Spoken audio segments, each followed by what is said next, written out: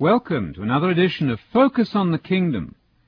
This is Anthony Buzzard inviting you again to continue with our investigation of Jesus' favorite topic, the Kingdom of God.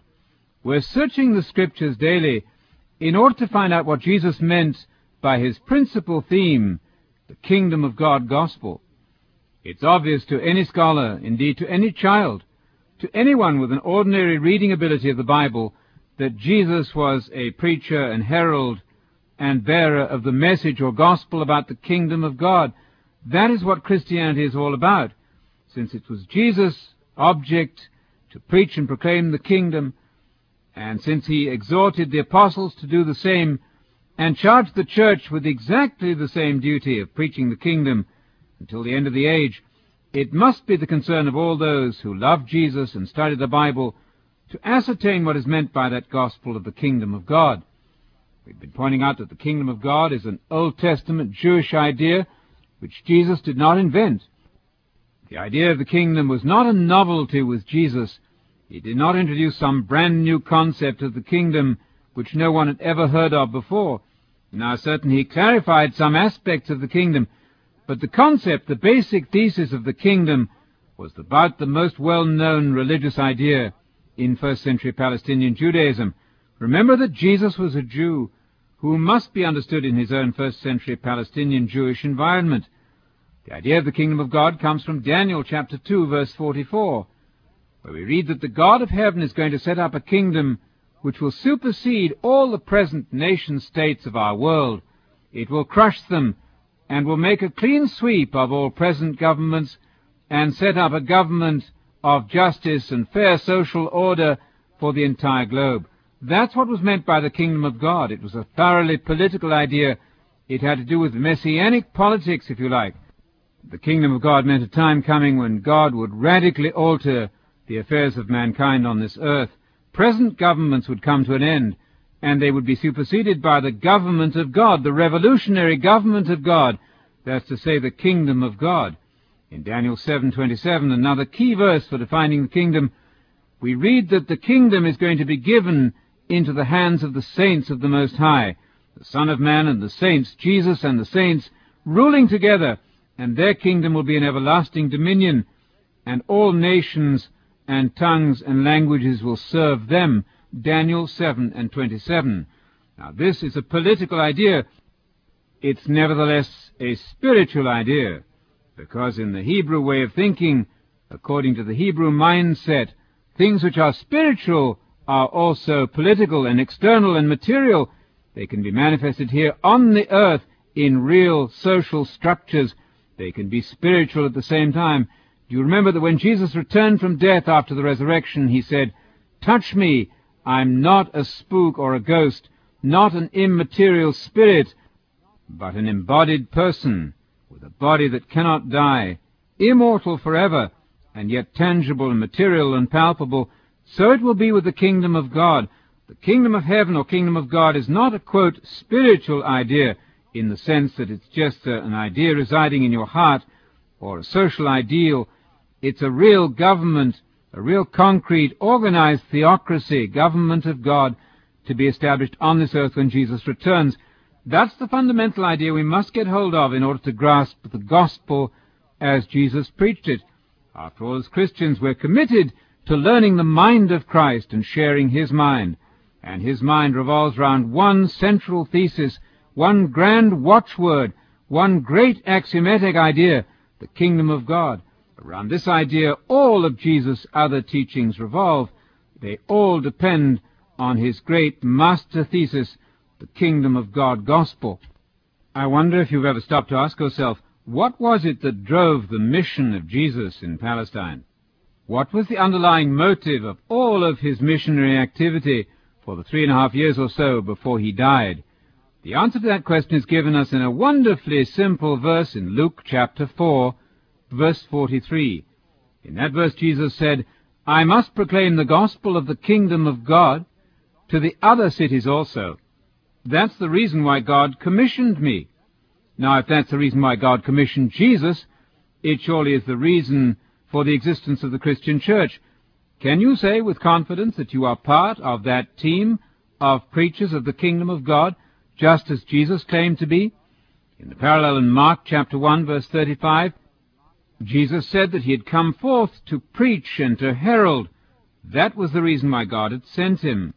The parallel in Luke chapter 4, verse 43 states that his whole purpose was to proclaim and preach the gospel about the kingdom of God.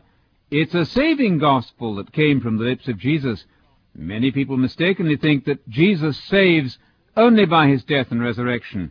That's a fundamental mistake that plagues Bible study. The words of Jesus are saving words.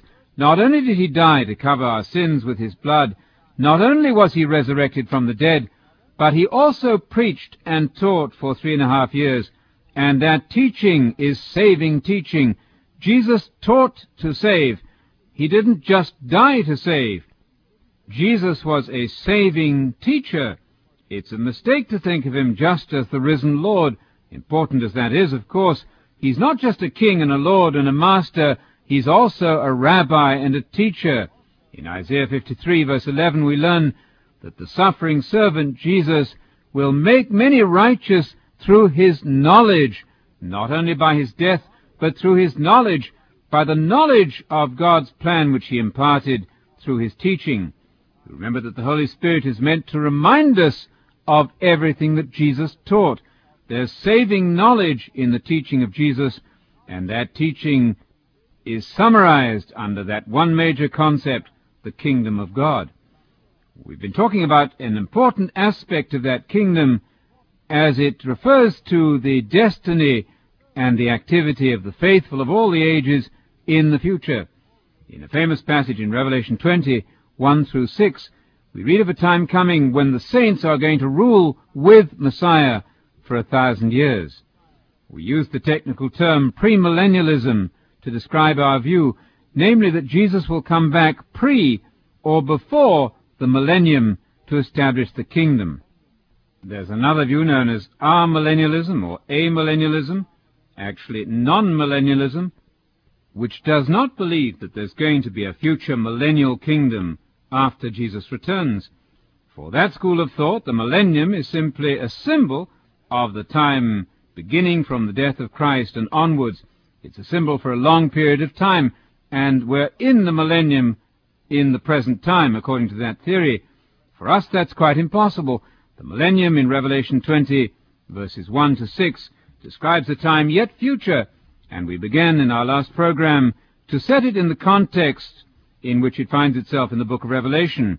In chapter 19 of Revelation, we find a dramatic description of the arrival of the Word of God. That's the conquering Messiah riding on a white horse, and he comes, as Revelation 19 verse 15 says, to smite the nations, and he's going to rule them with a rod of iron, and he treads the winepress of the fierce wrath of God. So the kingdom and the wrath of God are associated there, just as they were from the beginning of the preaching of the gospel in Matthew 3, where John the Baptist announced the impending arrival of the kingdom of heaven, or kingdom of God, and he warned the people to flee from the wrath to come. He said that the Messiah was going to gather his faithful into the barn of the kingdom of God and burn up the unrepentant with unquenchable fire. Now that's exactly the scene we have enacted here in the 19th chapter of Revelation. The Messiah by this time in the drama has arrived, and in verse 19 we see the beast, that ultimate tyrant, that concentration of satanic energy, that final opposer of God's ways, Satan's chief instrument, the beast, and the kings of the earth with him and their armies, assembled to make war against the Messiah, sitting on his white horse, and against his armies, the army of the Messiah. The beast was seized, and with him the false prophet, who performed the miraculous signs in his presence, by which he was able to deceive those who had received the mark of the beast, and those who worshipped his image. And these two were thrown alive into the lake of fire which burns with brimstone. At that point, then, the scene changes, and we move to the next great event. And I saw, says John, an angel coming down from heaven, having the key of the abyss and a great chain in his hand. And he laid hold of the dragon, the serpent of old, that's to say the ancient Genesis serpent, who is the devil or Diabolos, that's his Greek name, and Satan, Hasatan, that's his Hebrew name, and bound him for 1,000 years. Now, this event obviously follows the death and destruction of the beast. It follows the arrival of the Son of Man in power and glory, of which we read in the 19th chapter. And verse 3 of Revelation 20 says, "And the angel threw him," the devil, "into the abyss, and shut it and sealed it over him, so that the devil should not deceive the nations any longer, until the 1,000 years were completed. And after these things he must be released for a short time." What we have here is the complete incarceration, the arrest and imprisonment of the devil, finally and ultimately, so that he cannot, at least for 1,000 years, deceive the nations any longer. I am sure that you cannot be among those who imagine that this event is already past. It would be unthinkable to say that the devil is presently not deceiving the nations any longer. The devil, according to many scriptures, has a massive range of activity at his disposal. According to the same book of Revelation, in chapter 12, verse 9, the devil is currently deceiving the entire world. The whole world lies in the power of the devil. John the Apostle said in 1 John 5, verse 19, Satan indeed is currently the god of this age, suggesting a massive influence. But here in this beautiful and refreshing chapter 20 of the book of Revelation, we come to a time where the earth, so to speak, sighs a great sigh of relief. The devil is going to be bound so that this terrible deceptive activity will come to an end.